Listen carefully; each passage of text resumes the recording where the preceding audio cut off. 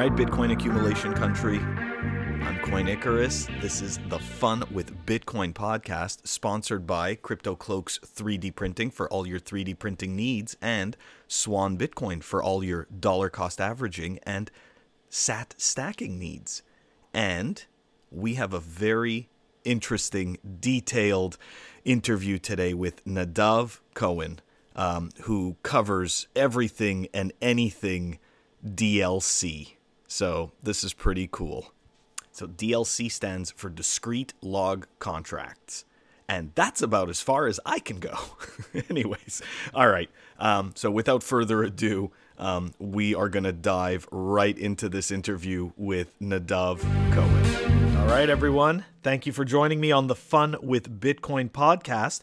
Joining me today is Bitcoiner and software engineer at SuredBits, Nadav Cohen. Nadav, thank you very much for joining me on my pod, man. I really appreciate it.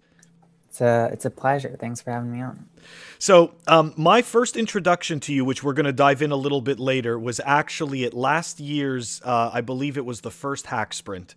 I had never heard of DLCs or PTLCs or any of this, and at the time, I didn't know who you were, so this guy, you, come on and start to explain this incredibly complex, to me anyways, incredibly complex tech, but I could see right away that I see that it's going to have real world impact, and it's much bigger than people think. So anyways, I'm super glad to have you on, and yeah, we're going to dive right into it. Let's go into your rabbit hole story. So where were you before Bitcoin, and how are we here now?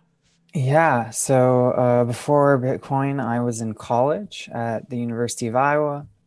I was in undergrad studying math and computer science, doing research kind of in both as an undergrad. And specifically, my computer science background, my research was in formal verification, which is essentially the field of verifying things on computers. So like computer proofs is another way people put this. So I was doing primarily some more experimental, just kind of like math provy stuff, because that was kind of my interest. It was a nice intersection of my two majors, but kind of the real world application for formal verification. Well, there are a couple. There's kind of these like life and death systems. So people do a lot of formal verification for like life support systems and airplane circuitry and things like this to ensure that that stuff works as it should. But then I think the next logical place where this could be applied is digital money. So I was vaguely aware that like crypto existed, like cryptocurrencies, because that was like in the abstracts of some of the papers of that other people were writing in the research group. But anyway, so I came with that kind of background as well as a lot of math, and the professor who I was working with at the University of Iowa introduced me to Chris, the founder of SuredBits, who was a previous student of his. And we kind of just chatted. Chris was looking to hire a software engineer. I was looking to work as a software engineer for at least a while. And I knew nothing about Bitcoin. I like downloaded the white paper the night before my interview with him and like skimmed it. And I was like, okay, I mean, some of this makes sense. I won't say I understand this, but I'm not coming in completely blind. And then went in and chatted about my background and things like this. And I think that he just heard in my discussion of how exciting I thought formal verification was, that I was paranoid enough to be a Bitcoin developer. Like formal verification is essentially where you aren't comfortable with just well-tested code. You need like absolute proofs that like things always work, no edge cases. Like in theory, if you had like a really great formal verification system, you wouldn't need testing at all. Like it would just work. It's true. Yeah. So anyway, after that, I joined Chris at SuredBits, and we were actually in person for like the first couple months of our existence together. And after that, everyone went remote. But during that first summer or so, I learned what Bitcoin was by implementing the Bitcoin DRPC client in Bitcoin S, the Scala library that we maintain. So I was essentially just like, all the things you can ask Bitcoin Core to do, like get new address and like create new transaction or send to address or all these different commands. I was just like implementing them one at a time, not really understanding any big picture stuff, just like asking Chris a ton of questions. I don't think he got any work done for at least a couple of weeks there. But then by the end of it, kind of understood more of what was going on and started working on other projects. And I guess I also learned the Scala programming language during that time. So Chris really took a little bit of a gamble on me with no Bitcoin knowledge or experience, and also didn't know the programming language that we were going to work in. And I was also fresh out of undergrad, never having worked anything other than like an internship before. Okay. So, well, it sounds like it paid off, and it sounds like he's really good at spotting exceptional talent. So, kudos to him, and obviously, and to you. So let's dive into. So I think like last year, I believe it was last year. The first Hack Sprint came out. So just explain what you did at the Hack Sprint. Yeah. So if I recall correctly, originally it was going to be an in-person Hack Sprint over in Barcelona. Yeah. Which I was not going to be able to attend. But then it was the April one, so a bunch of travel restrictions had gone out at this point, and I think that they decided to hold it online. And at that point, I got together with Nickler, and I don't remember if I initiated it or if he did, but then we recruited some other people, including Waxwing. I got some people over at SuredBits to join. I think Lloyd Fournier might have at least looked at some of the code, if not other things as well.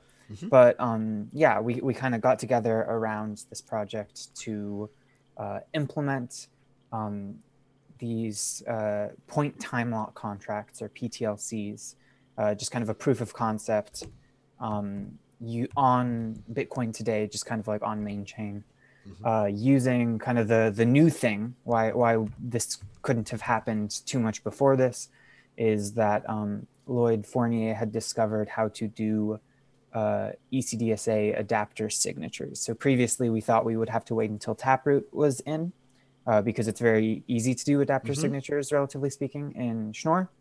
But it turns out that, technically you can do most things that you can do with Schnorr with ECDSA, given a ton of extra work, like a bunch of zero knowledge proofs and some other nastiness, maybe some multi-party computation. And so most people stick away from that in the Bitcoin space because it's relatively untested code usually. It's very complex, a lot of surface area for problems. And there are other reasons, but essentially, the nice thing here was that it only required very minimal overhead. So there's a single zero knowledge proof, and it's like as simple as a zero knowledge proof can get as well. It's something that also already exists. So it's called it's not too important what it is, but it's called a discrete log equality proof. But here in the Bitcoin space, we don't use the academic term for it. We call it a poodle. If you've heard of poodles before, which stands for proof of discrete log equality. Interesting. They're already used, and they have been for quite a while over at Join Market to help with something. I think it's protecting against people being able to too easily uncover other people's UTXOs by like grieving and things like this. But anyway, so it solved the problem there. We were like, oh, that's exactly what we need. So Nickler, who is a maintainer, I think, or at least he works on it a lot over at the cryptography library that Bitcoin uses, which is called libsec P256K1. That's just kind of like the it's its own project that Bitcoin Core uses, that a bunch of Bitcoiners have been developing on for a while, like 2014, maybe even earlier. It's been around for quite a while, and it's essentially our cryptography library. It does like all of your signatures of your transactions and generation, or not necessarily, computation of pub keys oftentimes, and these kinds of things. So it's kind of the cryptography library. And so he, who works over there, he implemented the actual crypto for this, just like this didn't exist at all from scratch. He wrote up like a proof of concept implementation, had a bunch of to-dos and not many tests or anything like that. It wasn't meant to be like actually used in production anytime soon, but it worked. And then I developed the Java bindings so that we could use it over on Bitcoin S. And then we had all the transaction building and signing and stuff happen at the higher level library. And then we were able to execute, I think a couple days after the hack day, we ran into one problem with like the bindings between the C code and the Java or the Scala code that took me a couple days over at my job of spending time on it to actually get worked out. But the majority of the work was done during the hack sprint. And then we got like a nice little proof of concept with a GUI and everything, where you could execute one of these things. But so kind of this all started when I guess Lloyd realized that you could do what are called adapter signatures on Bitcoin today using some not too complicated stuff. Okay, so I'm gonna ask you to. We're gonna back up. By the way, if you're listening to this, you should not understand at this point what an adapter signature is or what half of those other words were. We're going down in level. I don't know. We'll explain it. So yeah, we're gonna back up. I just want to explain PTLCs. Like what is a PTLC and what is a DLC? Totally. So a PTLC, which stands for point time lock contract, is a transaction output type in Bitcoin. So essentially it's like a contract that you can enter into where you have some funds, and if funds get put in a PTLC, then they can be spent in one of two ways. They can be spent either by revealing the scalar to a point and signing with this key, or after a timeout with this other key. So essentially you can think of it normally as kind of a payout and a refund case. Normally the time lock is for a refund. So you have some funds, or you have an output that you put funds into, and then this other person can either claim it by revealing a secret to you, and a very specific kind of secret that has to do with this point, or after a certain amount of time, you can take those funds back. So if anyone listening is aware of HTLCs, which are hash time lock contracts, they're very similar to PTLCs. Just instead of using a hash, PTLCs use a point. And this is kind of the key thing that lets us do a bunch of stuff, is that we're not using hashes. Lightning uses HTLCs, right? It does, yeah. So it's kind of the fundamental construct that allows routing. So in a Lightning channel, if you have Alice who has a channel with Bob, and Bob has a channel with Carol, then Alice is able to pay Carol by setting up an HTLC to Bob. So essentially, Alice knows the hash of a secret that Carol knows. So say that was given in like an invoice. So Carol is like Starbucks, and Starbucks is like, here's a hash. And so Alice is like, hey, Bob, here are some funds, which is how much she's going to pay plus like a tiny little bit extra for his trouble. Alice tells Bob, you can have these funds if you reveal the pre-image to this hash. And then Alice also says, go over to Starbucks, to Carol, to find out what the pre-image is. So then Bob goes to Carol and sets up the same HTLC. So using the same hash and the same kind of contract, Bob says, here you can have these funds if you reveal the pre-image. Otherwise, after a certain amount of time that's less than the other time lock, I get my funds back. So one of two things happens. Either Carol responds by giving the hash pre-image to Bob, which allows Carol to claim her funds. But now that Bob knows the secret, Bob can claim his funds. And so everything was nice and atomic. So either all of the hash locks get activated and those spends happen one at a time, or Carol never responds, in which case after a certain amount of time, Bob can claim his funds back, and after a certain amount of time after that, Alice can claim her funds back. So HTLCs are what are used to make payments along the network atomic, meaning they either all succeed or they all fail. Okay. Without having a situation where like someone else is footed with the bill or something like this. So PTLCs accomplish essentially the exact same functionality. And you can also use HTLCs and PTLCs for a couple other things like atomic swaps. So say you have like, I don't know, some funds over on Liquid and some funds over on Bitcoin. You can use an HTLC on both chains in order to atomically swap funds between them, between two people. I guess you could also do that cross-chain if you were interested. You can even use it for certain things like coin swaps. It's a bit more complicated than just using an HTLC or a PTLC. Yeah. But the idea is that just as a privacy mechanism, I send you funds and you send me funds. And we just have to make sure that there's a way that like neither of us can cheat one another. And you use these kinds of constructions for those as well. And that's kind of a privacy technology where now we do this in a way where our two transactions aren't linked. So now I have coins that are like unrelated to my previous ones, and you have coins that are unrelated to your previous ones. So yeah, essentially these HTLC, PTLC constructions have a lot of use cases. And PTLCs have more use cases. So one of the downsides of HTLCs, so the high level is that kind of, if you don't know what a hash is, it's essentially this one-way function where I have an input, I give it to my hash function, it gives me an output, and I can't go backwards. So from the output, I gain no information about the input. And yeah, I guess the only information you have is what is the hash of the input. Yeah.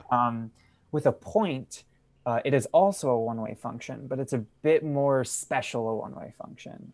You can do various things. So it has certain, I guess if I was being super technical, I'd probably say, and I might even be wrong about this, homomorphic properties. So essentially, if I have two secrets and I compute their points, if I add the points together, which like it can be done in public because anyone can see these points, they're the end of the one-way. So like no one will learn about my private keys if I give them public keys. So if I have two secrets and I compute their points, if you add the points together, the result is the point of adding the two secrets together. Yeah. So you have some nice properties where you can do some basic like arithmetic and a couple other things using the results of these one-way functions. And this is exactly the same construction mechanism that everyone is already using for public keys, just generally. Like when I say a secret and a point, you can think of that as a private key and a public key. It's the same math. I try not to call them private keys and public keys unless I slip up, which I do often, just because it can confuse people because they're like semantically, like they have different meanings. Yeah. And they're used in different ways. Like private keys hold funds and public keys are where those funds are associated with. And you sign for a public key using a private key and all these kinds of things. So you can do all of these things with scalars and points. It's the same thing, you know, under the hood. But scalars and points, really, we want to think of them more in these kinds of use cases as, or generally speaking, we want to think of them more as like secrets and things like hashes. You can even like call them hashes. Sometimes people do. It's just a different hash function, which is actually like computing the point. Yeah, so that's what the difference between point time lock contracts and hash time lock contracts are, is that rather than using the hash of a secret that you want to reveal, you use its point. And then what this lets us do, kind of like the big immediate payoff, is that in these kind of routing scenarios on the Lightning Network, where you have a bunch of linked payments using the same hash, that's not actually very great to have on the Lightning Network because it's a big privacy leak. if I'm running multiple nodes on the network trying to sniff out where payments are happening and trying to figure out routing, which is generally how you try and break the privacy of an onion routed network, is you set up a bunch of nodes everywhere and you try to do like various things to sniff things out. So normally with things like Tor, you have to do a bunch of like timing attacks and these kinds of things, which you can still do on the Lightning Network. It's similar technology, but we make it too easy. We literally, like, if a payment goes out here and it comes in here, they have the same hash. Like, you can see that they're, and maybe you have a better shot at guessing who the originator is and who it's being sent to and things like this. And on top of that, there's actually an attack called a wormhole attack, wherein routing nodes that are maliciously working together, if they realize like, hey, I have a payment in here with this hash, and then after some time along the route, another node that's communicating with that, maybe the same person, same operator, has another, that same payment, essentially the rest of it go through them on the route with the same hash, and they can just see like, oh, it's the same hash, same payment. Then they can steal the routing fees of every node in between them while keeping their liquidity locked up. Oh, wow. So essentially, like, as the secret comes back and gets revealed, they can just reveal it directly from here to here. So if I have like Mallory and Mike being malicious on the network, and they're some distance apart with a bunch of people in between them on the route, then say Mike gets the pre-image. Then Mike can directly just tell Mallory what the pre-image is, so he never claims a payment. Mallory like agrees to pay him later, or if they're the same person, they don't need to worry about it. And then Mallory can just immediately claim her funds. And the key thing here is that the nodes in between, it's indistinguishable from like a normal failed payment, right? Because to them, it just like nothing ever happened. Oh, yeah. Like they can't tell that this happened. So essentially they have their funds locked up, and they don't get any routing fees. So that's one problem, on top of just like the fact that using hashes is bad because it's bad for privacy. And we often call this problem payment correlation. So essentially all payments that are for along the same route are correlated because they have a hash, so you can identify them with one another. And a wormhole attack is just like a problem that pops up when you do this. So yeah, we get to PTLCs now, where if you do the same thing with points, since you have this property where you can add points together, what the payment originator does is rather than just using the point that they were given in the invoice, they add a bunch of random numbers to it. They add a bunch of nonces to it, one along each step. Okay. So if they see the route and they're constructing like the whole payment, the originator does. And so they look at, like, say along the route they have Alice, Bob, Carol, Dave. So what they want to do is they generate 4 random numbers, same way as they would like private keys, but they're scalars here. And then what we do is we add a random tweak to each point along the thing. And then we give each routing node in the onion, we directly tell them and no one else, their one secret to tweak by. So then how the protocol works is now when you route, instead of just directly using the same point with the next person, what you do is you add the tweak that you were given. You're given just one scalar, and you add that going forward and subtract it going backwards. So essentially now every single hop along the route has a different point. And then the last person is just given the sum of all of the random things you added. So they have a secret that they know that they're trying to reveal. They add the sum of all the random tweaks, and then along the route, as you go backwards, after they've revealed the secret, you subtract one of those random secrets off at each hop, just like you added it on the way forward. And so when you get back to the originator, they get the original secret. And yeah, you should ask me questions because I'm sure my explanation has holes. Yeah, no, I mean, don't get me wrong, but like I don't understand it even remotely close to your level to even begin to ask a question that could like stump you or anything. But if I understand this correctly, though, does that mean that it sounds to me as though this is more secure than an HTLC because the person at the end only gets the those unique values, so they don't. It sounds to me like they can't figure out the route backwards, though. That's what it sounds like to me. So I mean, you still have the normal properties of Lightning, where each node along the route knows who is paying the previous them and who they are paying. So they kind of know like two steps. Yes. Okay. But they don't know anything else. So yeah, one of the goals of PTLCs is to make it much harder to figure out things like payment originators and payment recipients, because now, since we're doing this tweaking, even if you didn't understand the whole process by which it happens, the idea now is that rather than using the same hash out anywhere, since points have this nice property where I can add 2 points together, and then if I add the 2 secrets, I'll get the secret to the new point. Since you have that nice property, you can now use a different point for every hop along the same payment route. So rather than using like H, like the same hash everywhere, you use like P1, P2, P3, P4, P5, which are just all completely uncorrelated payment points. And they're uncorrelated because we added a random point to each one to get the next one. And then you just kind of add going forward, subtract going backward. And what this gives you is not only that it's harder to, so it's still possible to some extent to try and do things like timing to figure out, whether payments are correlated.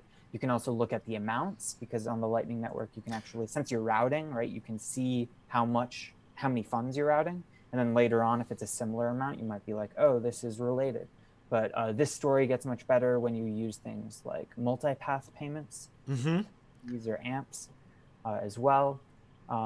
Then you kind of split up your payment into multiple things. And, you can have a bunch of people on the network using similar values because they're all splitting up their payments into smaller values, things like this. So, and some of this is still like, Lightning's new enough that I'm sure there will be developments and like best practices for avoiding people being able to correlate funds based on like exact numbers. Like you should make sure you don't use like round numbers and stuff like that. Yeah. But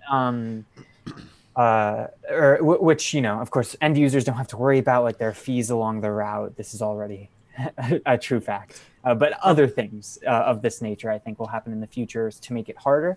But one thing that needs to happen is we can't use hashes, because we need to be changing kind of the each payment along the route. We can't just have a field on each payment that like immediately makes it obvious that like, oh, all of these are. And this gets much worse with like MPPs these days.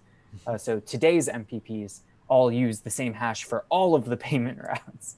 So like you can see all these different payments that are correlated to one another. Oh, wow. When you split up your payment. So and I guess I do want to say like this isn't the biggest problem in the world. Like, if Lightning had to use PTLCs, we'd still be fine. But it is just nicer to use PTLCs. Yeah. And so this is kind of like the entry point, at least for me, for how I learned about PTLCs.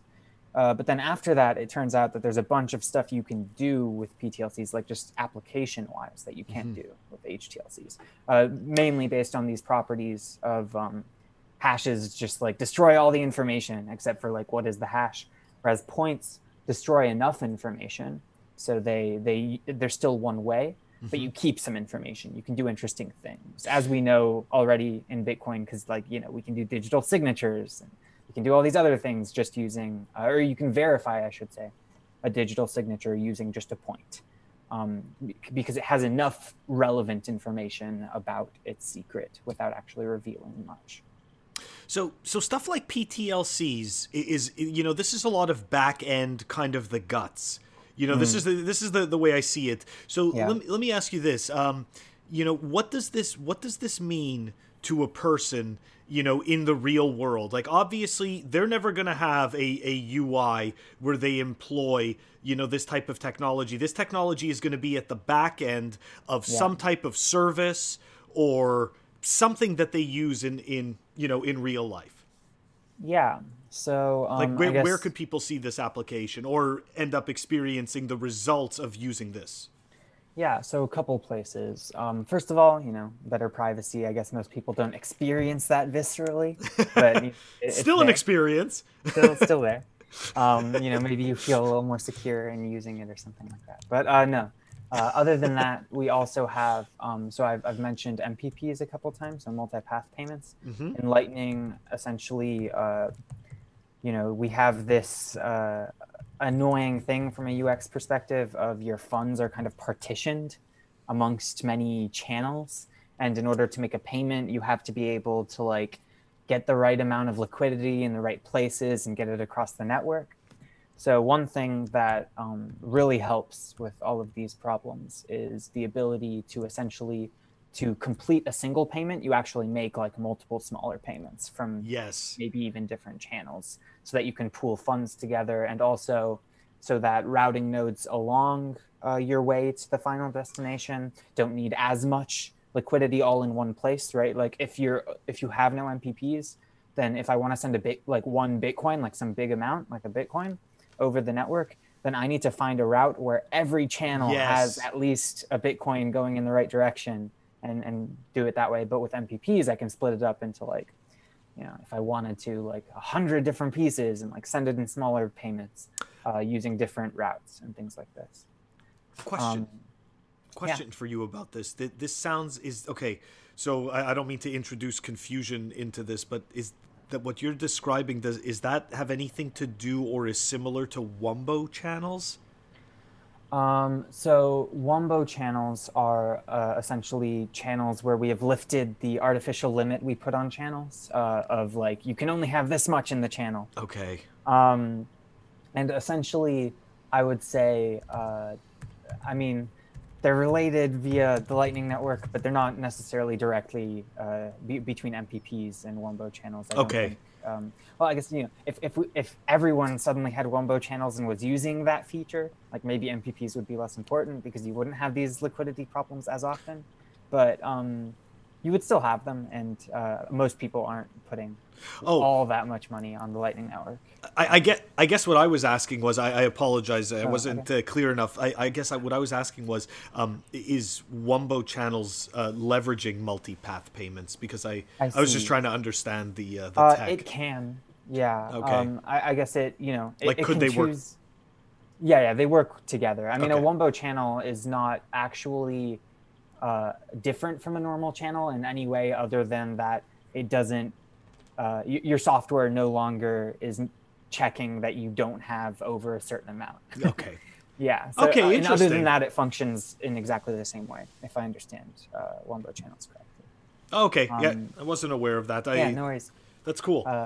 Yeah, but so anyway, I was saying for Sorry. MPPs, they kind of let you split up your payments, use liquidity in better ways, use routing in more practical, finer grained ways. But MPPs today have a couple downsides. One is that since you're using the same hash across all of your different sub payments, it's easier to do kind of analysis to figure out who's sending the payment, where it originated from, or at least what area of the network, things like this. So there's the privacy aspect to it. There's also some weirdness, just technically speaking, where the receiver could accept some of the sub payments even if the other ones have failed, and then you haven't fully paid them, but they've accepted it and given you the hash pre-image. And there's kind of this larger issue that is related to this, where the hash pre-image is kind of treated like a receipt over the Lightning Network, right? It's an if and only if the payment goes through, you receive the pre-image, and if it doesn't go through, you don't. So it has that nice atomic property, with the route. If the original, the first hop, is only claimed if the secret is revealed, because there's an HTLC in the middle there, right? So it's kind of atomic. You either get the secret and pay, or you don't get the secret and you don't pay. So a lot of applications can use this as a proof of payment or a receipt.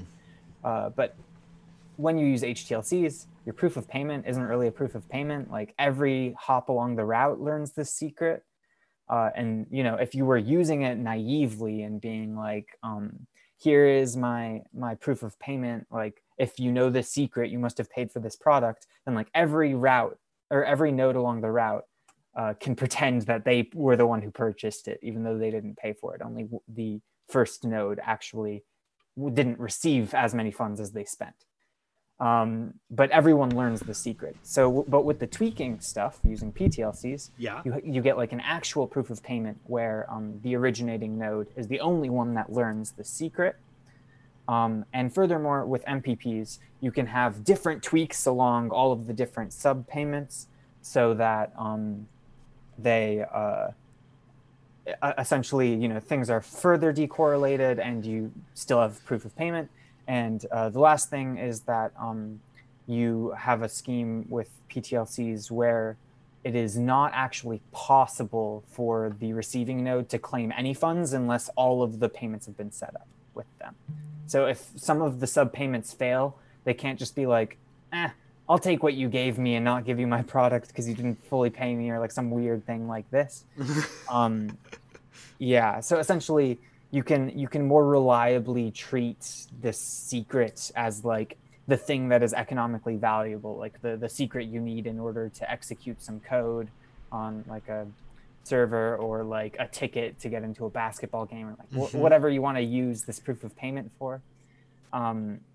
You can now actually use it like a proof of payment, as opposed to with when we were using HTLCs, you had to like use this and some other stuff. Like you would have to ask for a pub key from the person over some other channel, or over, you know, some custom stuff in the Onion and the Lightning Network, in order to get some extra information that's unique to just the person who sent you the payment.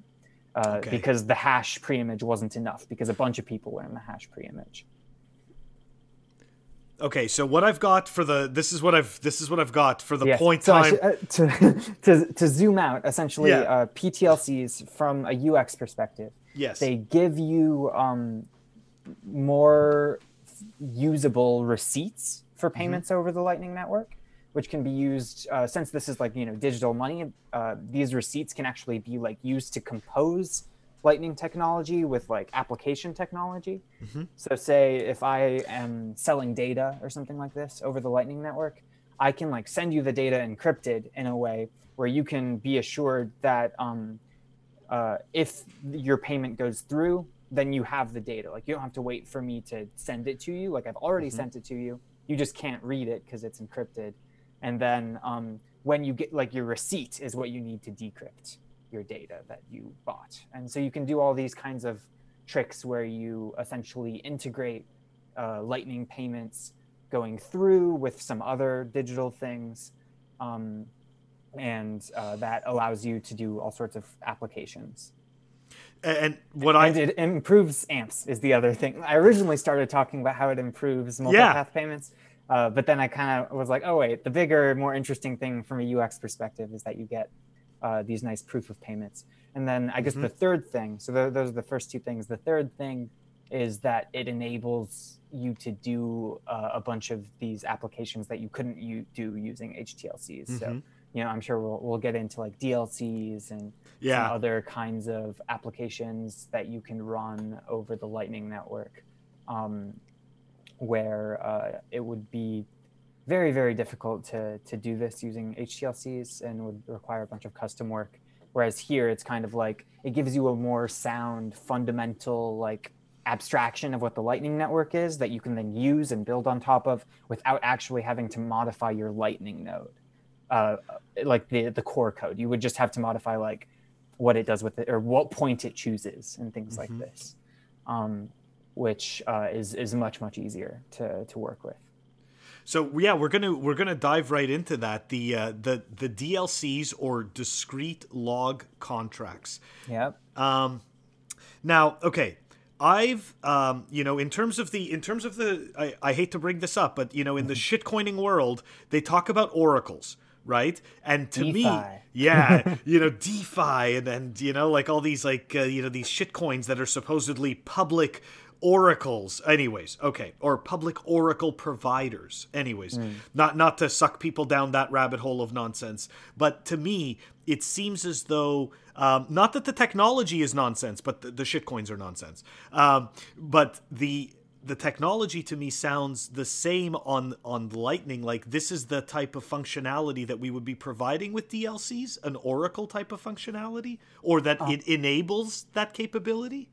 Yeah, I'm gonna go with a yes and no here. So, cool. It is certainly related to oracles, but we have a pretty different model from how oracles are used in most of those kinds of applications. So, DLCs originally were so discrete log contracts again.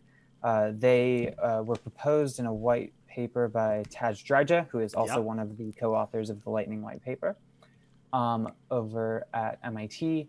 And it's not it's a Bitcoin. Well, it's not even Bitcoin. It's just like it's something that you can execute, say, on like the Bitcoin blockchain. You don't need to do this on Lightning. It's not a Lightning specific application. But the cool thing about it is that it's actually very general. Like, it's not Bitcoin specific.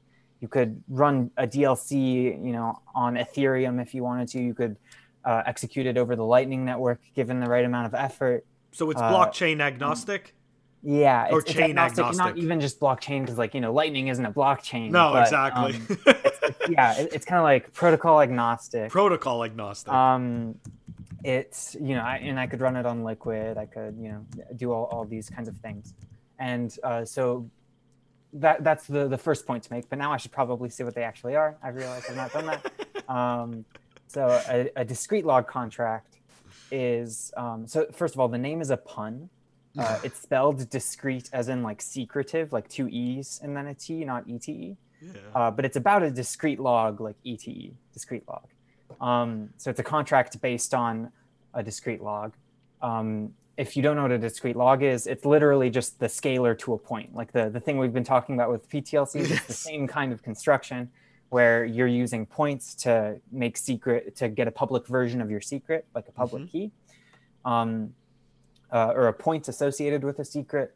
And then the secret is needed to execute the contract. So it's called the discrete log contract. So that's where DLC comes from. So just to keep things simple for now, I'll talk about them as if we're going to execute one like on-chain in Bitcoin, and we can talk about moving it elsewhere to things like Lightning. But so say, well, first of all, what are you going to use this for? So DLCs enable Oracle contracts, like you mentioned, on Bitcoin. So an Oracle contract is simply a contract which what happens is determined fully by what an oracle says. So, an oracle could say that it's rainy in Texas today, or that, they could say that like Bitcoin is worth 500K, they could say all sorts of things. And the key idea here with an oracle is that the Bitcoin blockchain is, really any blockchain or any protocol of this kind, it is not natively aware of like the real world, right? Like when I'm doing things on Bitcoin, the things I have available to me in the scripting language are like how many, very little, like, like I can check digital signatures, I can do multi-sig, I can do these kinds of things, but I can't be like, what's the weather in Florida?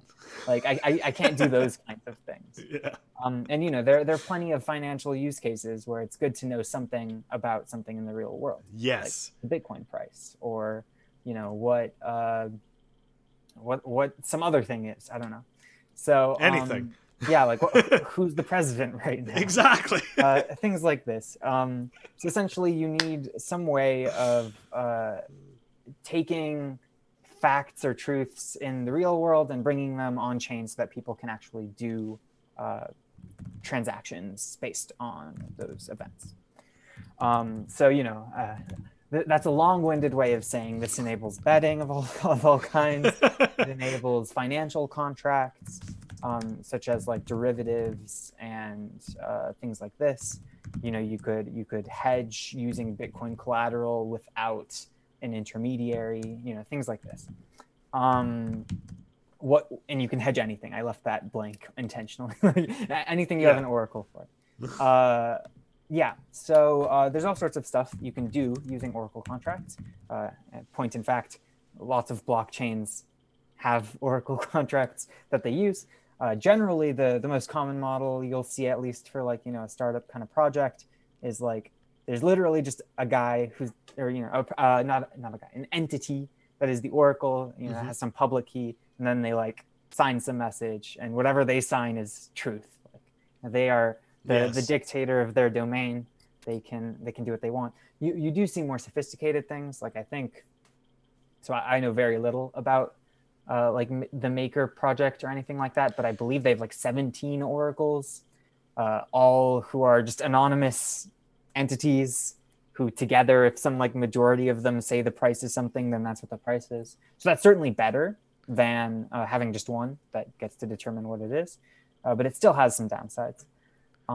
So in the discrete log contract kind of oracle model, what we have is we have oblivious oracles. So a key feature is that oracles aren't able to see how they're being used. So I mentioned earlier, this is protocol agnostic. You can use these DLC oracles in any of these different places, Bitcoin, Lightning, Liquid, ETH, wherever you want to use it. And the oracle will not be able to see that they're being used. So it has this nice property where the oracle is just publicly broadcasting their signature of something, and that's executing a bunch of contracts, but they can actually see that. So that's one important fact, is that they're oblivious. So kind of one sub point of this is that they have no interaction with their users other than broadcasting a signature. So they are not they're not in a 2 of 3 multi-sig with their users, enforcing things like an escrow would. They aren't, part of they can't just look at the transactions happening on chain like you might be able to in an ETH thing where people are literally writing, or they have executions to go ask the oracle something, and everyone can see that because it's executing on the public blockchain. Things like this. So you have none of that. And I'll get to how this happens in a sec, that you can use them without actually them knowing or anyone knowing. So this is good for a couple of reasons. It's good for privacy. And to be honest, when you are looking at discrete log or oracle contracts, privacy is part of your security model, right? It should be anyway, because the things you're worried about in these kinds of contracts is the oracle lying, or the oracle cheating, or these kinds of things. So if I'm in a scheme where there's one oracle, and if I want to do these kinds of contracts, I must use that one oracle. And they can see how they're being used, and they can see how they could enter into a bunch of contracts pretending to be other people and lie and then make a ton of money off of it and then disappear, exit scam and things like this. So there are all sorts of concerns around, or they're rightfully so. It's a hard problem to bring real world information onto the chain because it requires trust. It's kind of the TLDR you need trust in order to do oracle contracts, and DLCs are one specific way of trying to trust as little as possible. So I just want to throw in a real world example that, as you explain this, it kind of makes me think of a person, that is screaming out answers to questions that they don't know what the question is, and they don't know who they're screaming the answer out to. It doesn't matter. They're just simply screaming out the answer, but they don't know. You know what I mean? They don't know what the questions are, and they don't know who they're saying it to. Yes. So I think that is right, so long as you make sure to make clear that the questions being asked is not what's the weather? Yeah. It's the question is if or I guess the key point is that they don't actually hear the questions that their users are asking. They just hear some higher level questions. So the question that the oracle hears is, what's the weather? And then they just say what the weather is. Yes. And everyone who's listening has their own contracts that say if the weather is this, if the weather is this, do this, these kinds of things. I get it. When they hear the oracle say something, then that executes their contract. Yes. But not in a way that's traceable back to your oracle. It just looks like normal transactions. Interesting.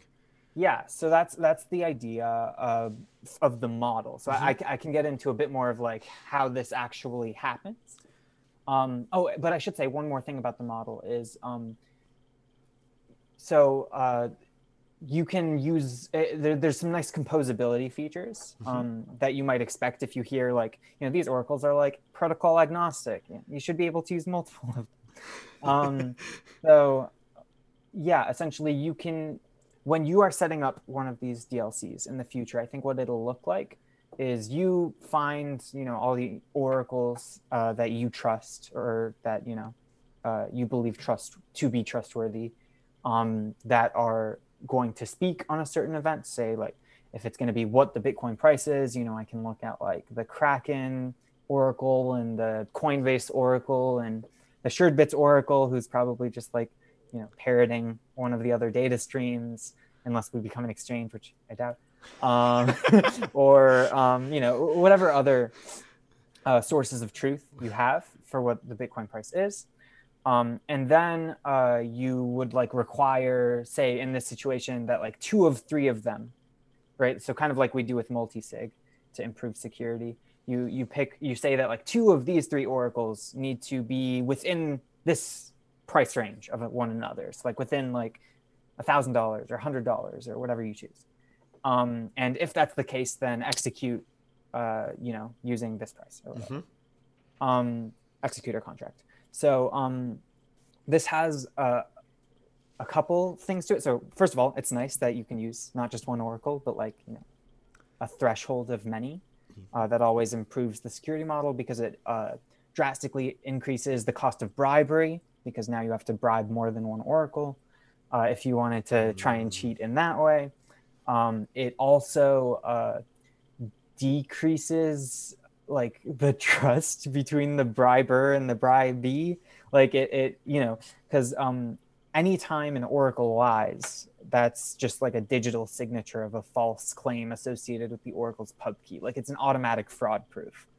And no one will ever use that or no one should ever use that oracle again. It's very easy to create these fraud proofs if an oracle ever lies. And they don't even know that they're going to be getting a payout unless maybe they're paid up front. If like people are using multiple oracles, like if they lie, but like one of the other oracles bribed doesn't lie, like now they're just screwed kind of situation. So for many reasons, many of which are not too complicated, using more than one oracle is always great. You want to use like 2, 3, 3 to 5, something like this. And then on top of that, there's this kind of more subtle fact that if you want to do a certain kind of contract, you're not inherently bound to a certain 3 oracles or something like this. So, if you think about like a side chain kind of model where you have like a federation, that's not exactly what's happening here, because each user, every single person setting up a DLC gets to pick their own federation and their own trusted parties. And the federation doesn't know about them, is the other fact. So if you look at a lot of these multi-oracle schemes on other blockchains, like I mentioned, Maker has like 17 oracles. But it's those 17 and you always use exactly those. You have no choice and they can see you, right? Whereas here, like, if I have a bunch of options for which oracles to use, I can just like pick the ones that I trust and kind of distribute my trust amongst them. So essentially, another solution to the oracle problem is to try and do a bunch of weird like game. So if you've heard of like Augur, it's a betting marketplace on ETH, and they have a whole setup of like determining what the truth is using stake. Yes. The idea is that you have like shelling points where like the majority of people are just going to be assuming that everyone else is going to tell the truth, which makes it economically non-viable to lie. Of course, the downside is if like one person, so not necessarily for Augur, because it's more complicated to attack something like Augur, but if you did the simple version of this, one person could come in with all the money, like 51% of the money, and just like determine what the truth is. And I believe, and I don't want to speak because I don't actually know anything about Augur, but I assume with many of these schemes that it's more complicated than just that, because maybe there are like limits on how much each entity can come in with. But at the end of the day, it's all digital and pseudonymous. So like you could just how do you know many people and come in and like 51% attack the truth or something like that. Or it's more complicated than that, but at a high level, that's my main concern when thinking about these decentralized oracles. So I think personally that so the oracle problem is that trust is required in order to execute anything based on real world events digitally. And one solution that like a decentralized oracle would take is like spread your trust very thin, and with some meta structure to make you feel better as well. And this is certainly better than nothing. Like it's better than using one oracle that is an escrow and not even an oracle. Like it's just in a 2 of 3 multisig. Like sure, I'll give it that. It's certainly better than that. But I personally think that the better solution is to spread your trust somewhat amongst trustworthy sources rather than like random sources that you have no control over and who you don't know, and then just spread it super thin. Like I think the sweet spot is where you spread it a little less, but put it in better places, essentially. So you still don't want to centralize your trust into just one point of failure. You want to spread it out, and you want to spread it out more if it's more important. So like, if I have like a 1,000 sat DLC, like whatever, use one oracle. Like if you lose 1,000 sats, that's not too much, at least today. But if you have like a 10 Bitcoin DLC, like maybe use like 7 oracles. I don't know, like use more oracles because it's more important. But the point here is that, first of all, users get to choose this based off of like what they're actually doing, or at least their software might be choosing it for them. But like, it's not set into like the smart contract, which we don't have obviously, or anything like this. It's really kind of all the work happens on the client side. All these oracles are doing are just broadcasting signatures. So the clients get to make all the decisions within the decisions they can make, and that includes where to put their trust, how thinly to spread it amongst multiple parties, things like this. So that's all speaking. I've not yet said how you do this. So if you're still like, wait, I still don't know what a DLC is, that's fine. So that's just kind of the model. This is like the motivation for what we're trying to accomplish. And, use cases are plentiful in terms of, people are using all of these, in my opinion, lesser oracle schemes to do all sorts of things. So now how do you actually do this? Well, first of all, we use Schnorr, but we use it off-chain. So oracles, when they're broadcasting these signatures, those signatures that they're broadcasting, and they're not broadcasting them on chain. I mean, they could in like an op return if they wanted, but they, generally speaking, it doesn't require like a blockchain. They're just broadcasting signatures, and if anyone can see them, they can use them. And those signatures are Schnorr signatures.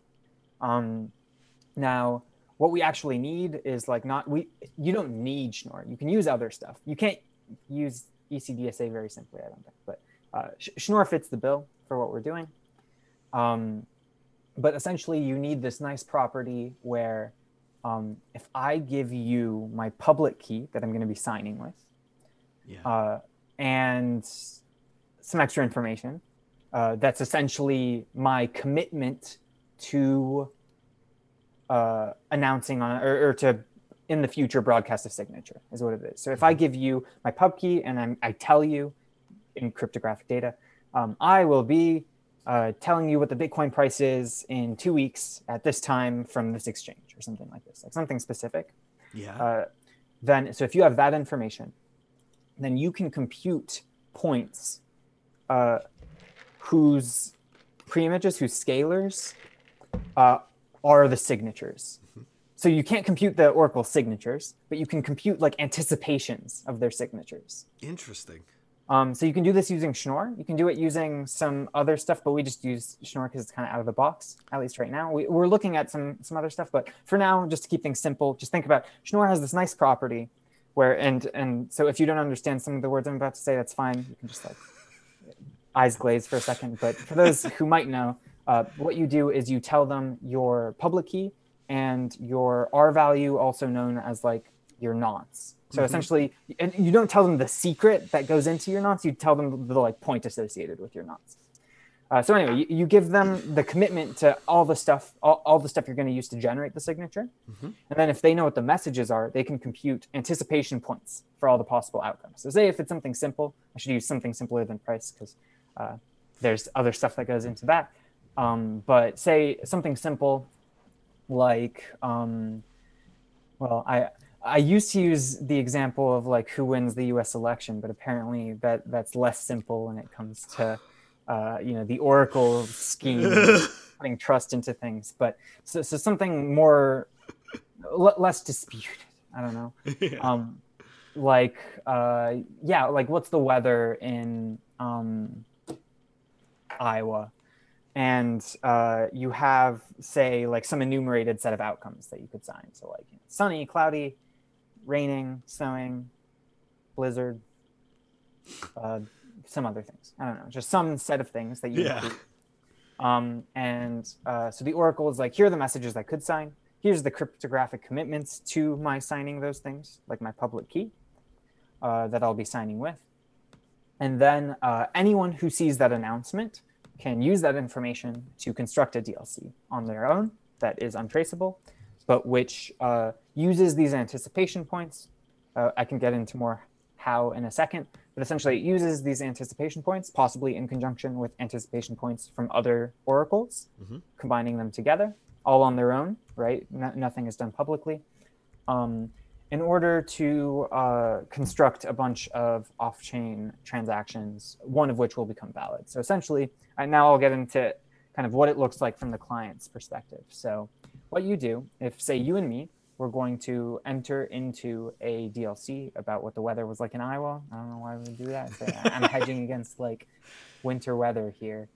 Because I got to drive out next week. So we're talking about like next week's weather. We have some oracles for this, and say if it's a blizzard or precipitation of any kind, then I get all the money in the contract. Say we each put in like a Bitcoin. I don't know. I'm just using easy numbers here. And if it's like snow, sleet, blizzard, whatever, like I get 2 Bitcoin out of this contract. And if it's like sunny or partially cloudy or whatever, then you get the 2 Bitcoin in the contract. This is like super simple. You can do much more complicated things here, but here's what happens. So first, we agree on the terms, just kind of like soft agreement, no commitment in terms of like we're not yet held to account here.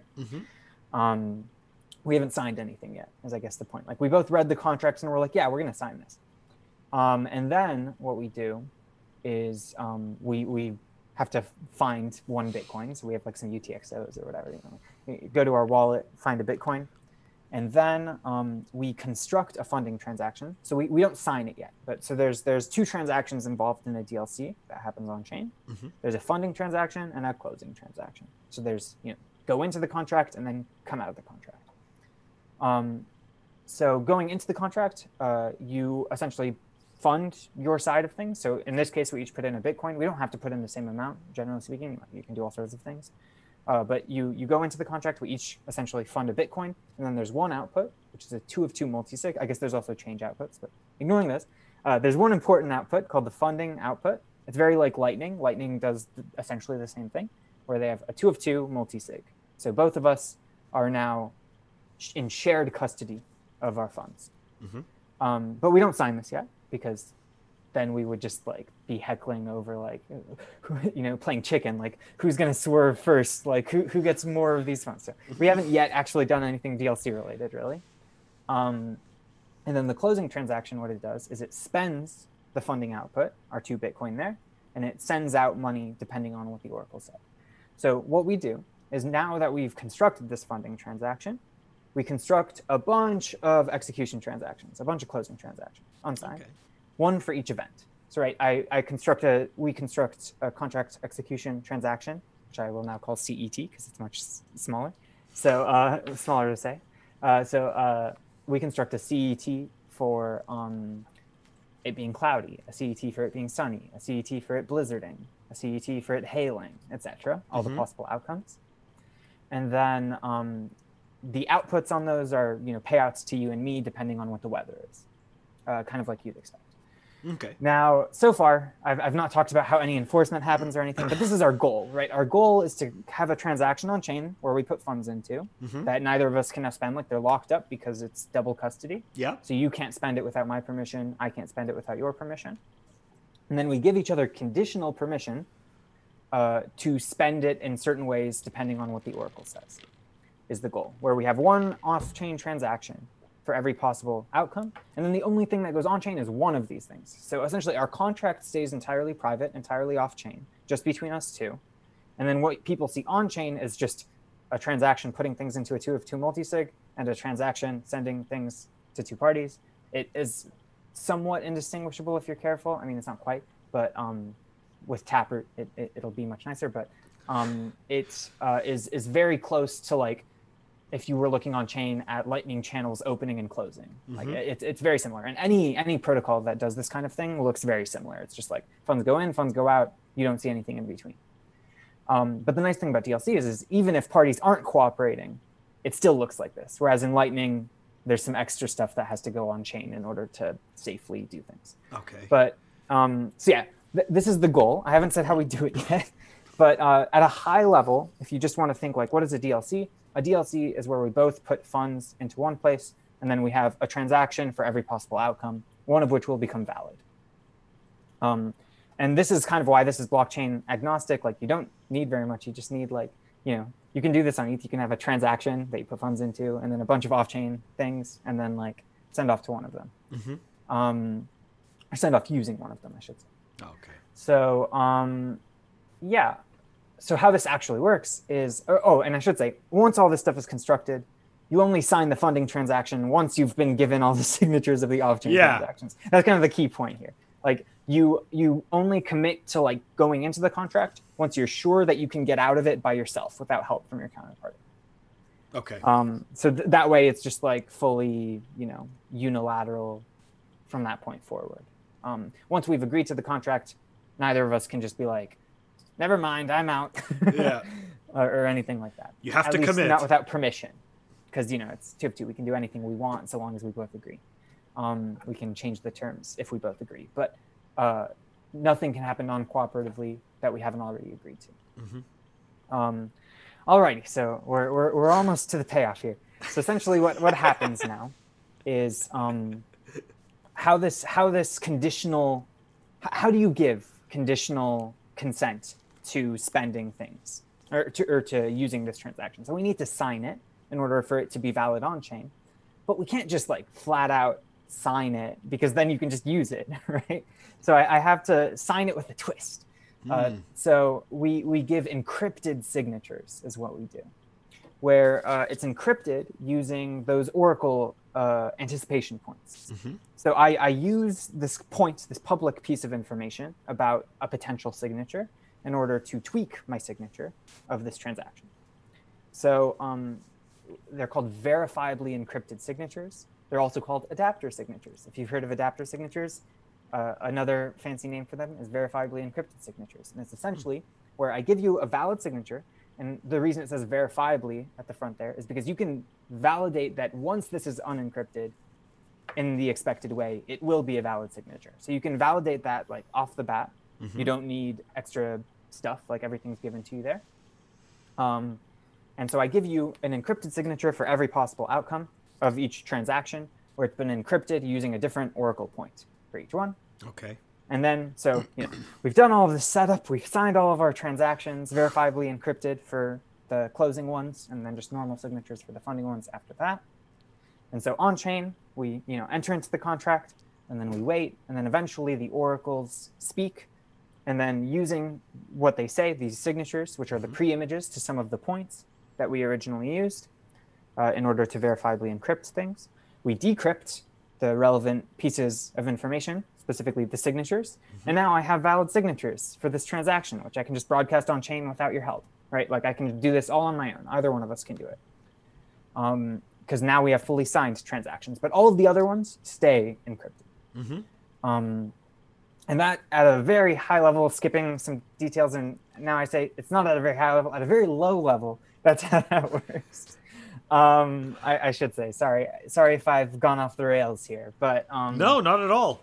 Yeah, I guess I should say, if you're listening to this and you didn't understand all of that, that's fine. You don't need to know all of it. It was more so just like, if you're curious, here are some lower level details. But at a high level, all it is like you find some oracles that you decide to disperse your trust in, and then you write down the terms of a contract, and then the software does all this stuff for you. You don't have to worry about that. And the software will probably write the contract for you too. Like, there's very little you actually have to do as a user. But here's kind of the underlying technology: is we use verifiably encrypted signatures, which are also known as adapter signatures, in order to give conditional permission to use certain transactions, depending on what an oracle says. So since this encryption and decryption all happens like off-chain, like the oracle can't see that they're being used. The on-chain thing is just like a valid signature, right? Like that, you don't see anything interesting on-chain. And furthermore, there's this nice deniability property that adapter signatures have, where if you see a real signature and you see some secret, like a the oracle thing that they broadcasted that was used to decrypt this original thing, I can construct an encrypted version, right? Like, I can encrypt things. It's not hard. So essentially, if someone's like, here's the adapter signature that made that signature, I can be like, you can't prove that, because like I can take any random secret and make an adapter signature that looks like it made this signature. So it has this weird property. That said, you still can probably get around this by being like, here are all these other signatures I didn't use of off-chain transactions, and convince people that you were in a DLC. But it does require that like one of the two parties involved doxes the other one. And even then, there's not any real consequences as far as the funds are concerned. Like, it doesn't change anything. But the point here is that, like, in all cases, practically speaking, these things are like super private. Oracles can't see that they're being used. If you look on chain at a DLC that got executed, you have no clue what the contract was. Especially, I mean, even if you do some timing stuff and you're like, a price oracle said this, and then soon after this transaction showed up on chain. Well, first of all, in the future, they're going to be like price oracles saying what the price is all the time, and you have no clue which one it is, what price, what ticker, what anything. And why. So in the long term, that I'm not actually concerned about this, but say in the short term, there's like in a world where there's one oracle who's a price oracle, or only one oracle in this 10-minute interval, broadcasted any signatures, and then this transaction showed up on chain. Even if you were able to like figure out for one reason or another, like what oracles were used or have a good guess, you still have no clue what the contract was other than what the outcome is, right? Like, one point on their payout curve, but you have no clue what the rest of their payout curve is. You don't know what kind There's of no contract. context. You don't know if it was a long or a short or a strangle, or you don't know anything other than that one piece of information that you see on chain. And in the future, in the nice future where we have Taproot and all these other things, all this stuff is just going to look like single pub key spends, right? A 2 of 2 multi-sig looks like a single public key. It's just like funds being sent here. Like it just looks like one person doing a bunch of weird activity, or multiple people sending money one to the next. Things like this. Like, you can't really easily distinguish DLCs in a Taproot world from normal activity, which is kind of the goal of Taproot, of course. So it's not all that surprising that it would apply to something like a DLC. Yeah. But I guess I'm just trying to emphasize the fact that like oracles are oblivious, and so is everyone else. Like, your contract is your contract, much like a Lightning channel, right? Like, unless the parties are like publishing or tweeting about their Lightning channel, giving like information, tying it to the blockchain, like no one else in the world knows that Lightning channel exists, or what the balances in it are, or what other funky stuff you're doing using the Lightning network. So DLCs are kind of a very similar model, at least for doing an on-chain one with Bitcoin, where put funds into a 2 of 2 multi-sig, send funds out. No one sees anything else. Everything else happened off-chain. And in theory, you could, like, if you have like a price oracle and say you want to cover all the prices Bitcoin could be between 0 and 10K, 100K, 1,000K, I don't know, whatever. Like 0 and a million to make numbers nice. And you have payouts depending on what these things are, whatever the contract may be. You don't necessarily want to have like 1 million CETs and 1 million verifiably encrypted signatures that you have to generate. So there are scaling solutions that you can do and that I've been working on quite extensively in order to compress the number of CETs. So I will say, like, in theory, all you do is you like make one closing transaction for every possible outcome. But in reality, you can be a bit more clever and be like, well, if I have this flat portion of my payout curve, say like over on the side, like if it's anything less than blank, then it's just like this person gets all the money, something like this. In reality, you don't need to look at every single point and make a CET for every point on this flat line. You can like do various tricks. If you don't get this, it's not important, but we have the oracle sign each bit of the outcome individually. Okay. So like the binary digits of the number individually rather than the whole number. And this way, like if you look at some of the bits and you're like, oh, I'm in this flat part, I don't need to look at the rest of them. Then that way you can like, say if I ignore the last bit, then now I've turned 2 outcomes into just 1 CET. And then if I ignore like 10 bits, I've turned 1,024 outcomes into just 1 CET. Oh, and so on and so forth. Okay. So and there's other stuff you can do too. We do a little bit of rounding, but only as much as the users are comfortable with, both users. And some other stuff to create more flatness while still having, there's 2 proposals out there, numeric outcome DLCs and multi-oracle DLCs that are relevant to this. But essentially, we've come up with fancy ways of making things practical, even when you're doing really complicated contracts like contract for difference, where like, I want a fixed USD amount in Bitcoin. So like we enter into this contract, and if the price goes up, then I pay you. And if the price goes down, then you pay me. So I have a fixed USD amount, regardless of what the price is. So like say, essentially what I said, if the price goes up, now I have more USD, so I have to pay you to get the same amount of USD that I put in. And if the price goes down, then you have to pay me to compensate me, to keep me at that USD value. So I can like, a synthetic stablecoin. There's no coin here, there's no token, there's no nothing, it's just Bitcoin. But there's a way of like holding a flat amount of something else in Bitcoin collateral, for example. And those contracts, like if you look at their payout curves, it's like a freaking hyperbola, right? It's not like a very simple curve. No. But we can still very faithfully execute that where you'll be within a couple cents of like what you want to be in terms of the outcome, and still have like only a couple thousand CETs, which is very practical for a computer to handle, as opposed to like 1 million, which is much, much more. And even if you're covering 1 million outcomes, it'll still just be like a couple thousand CETs. So that was a foray into all the technical stuff that's going on.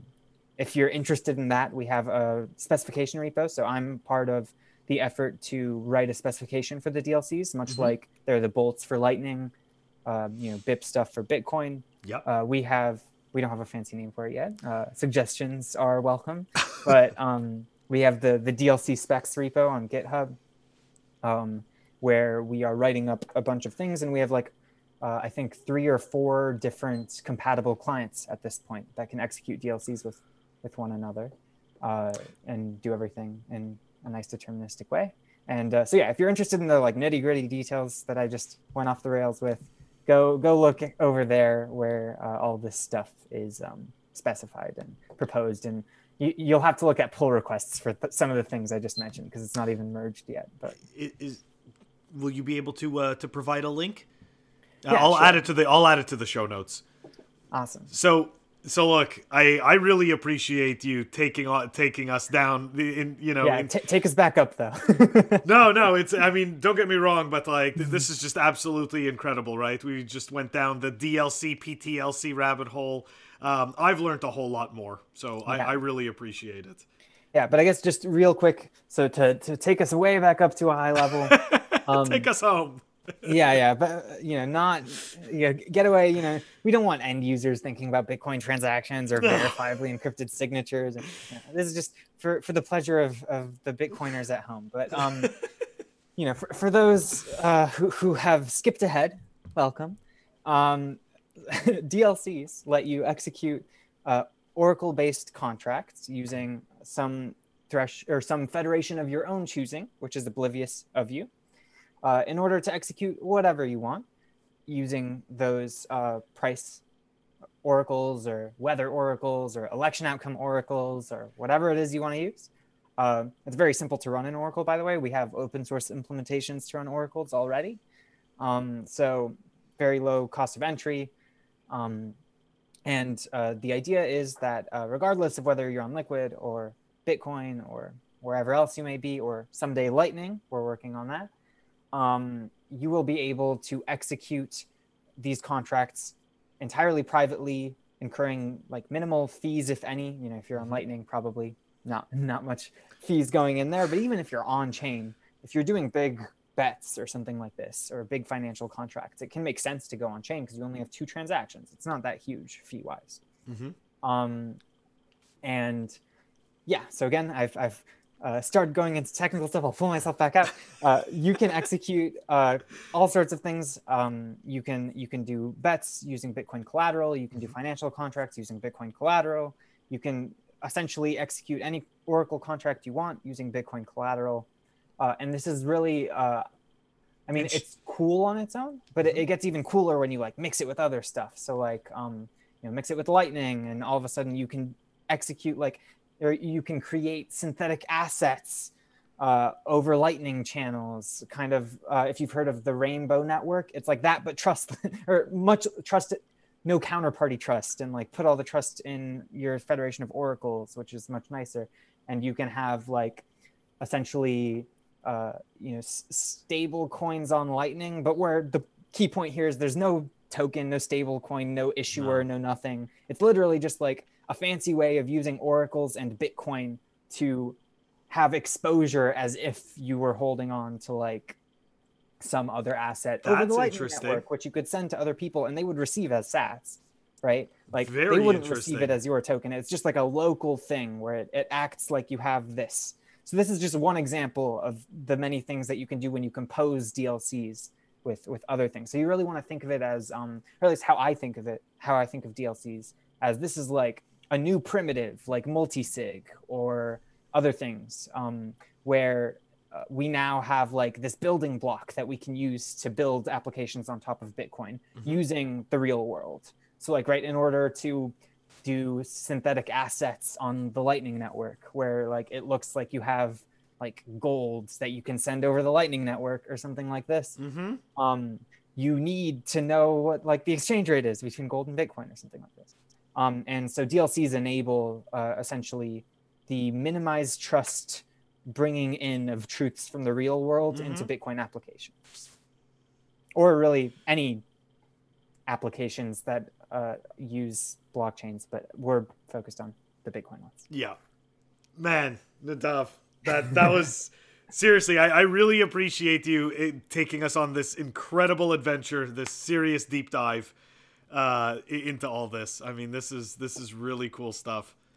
Yeah, and really if anyone got lost along the way, we have a blog over at SuredBits, at suredbits.com/blog, where I have written, hopefully a little more coherently, like an intro to DLC series. We have a PTLC series. I mean, it still gets technical here and there, but you'll go at your own pace, and you'll also, it links out to resources. And I'm sure there will also be resources in the show notes here.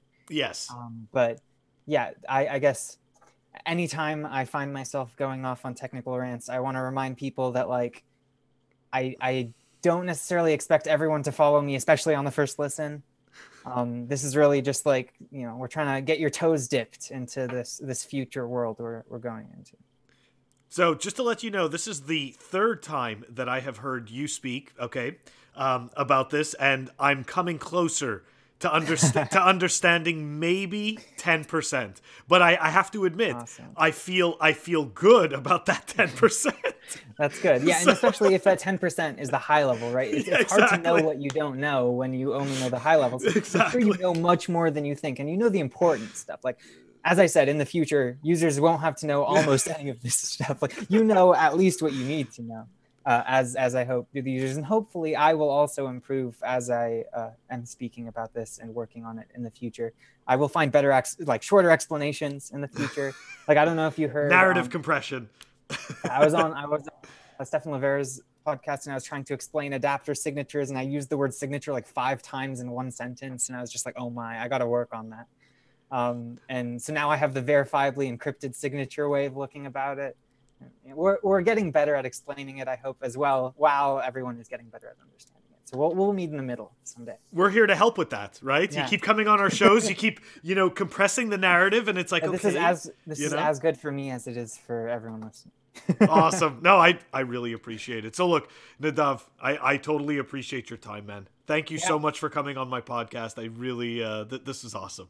Yeah, thanks for having me. I always am down to spread the word about DLCs and other contracting things. I love it, man. Cheers. See ya. Thank you. I hope you guys enjoyed my chat with Nadav. That was super in-depth. Details to his contact information will be in the show notes. And as always, if you want to reach me, Twitter or Telegram, I'm at CoinIcarus. If you want to shoot me an email, I am coinicarus@funwithbitcoin.com. Thank you all for listening. Catch you all next time.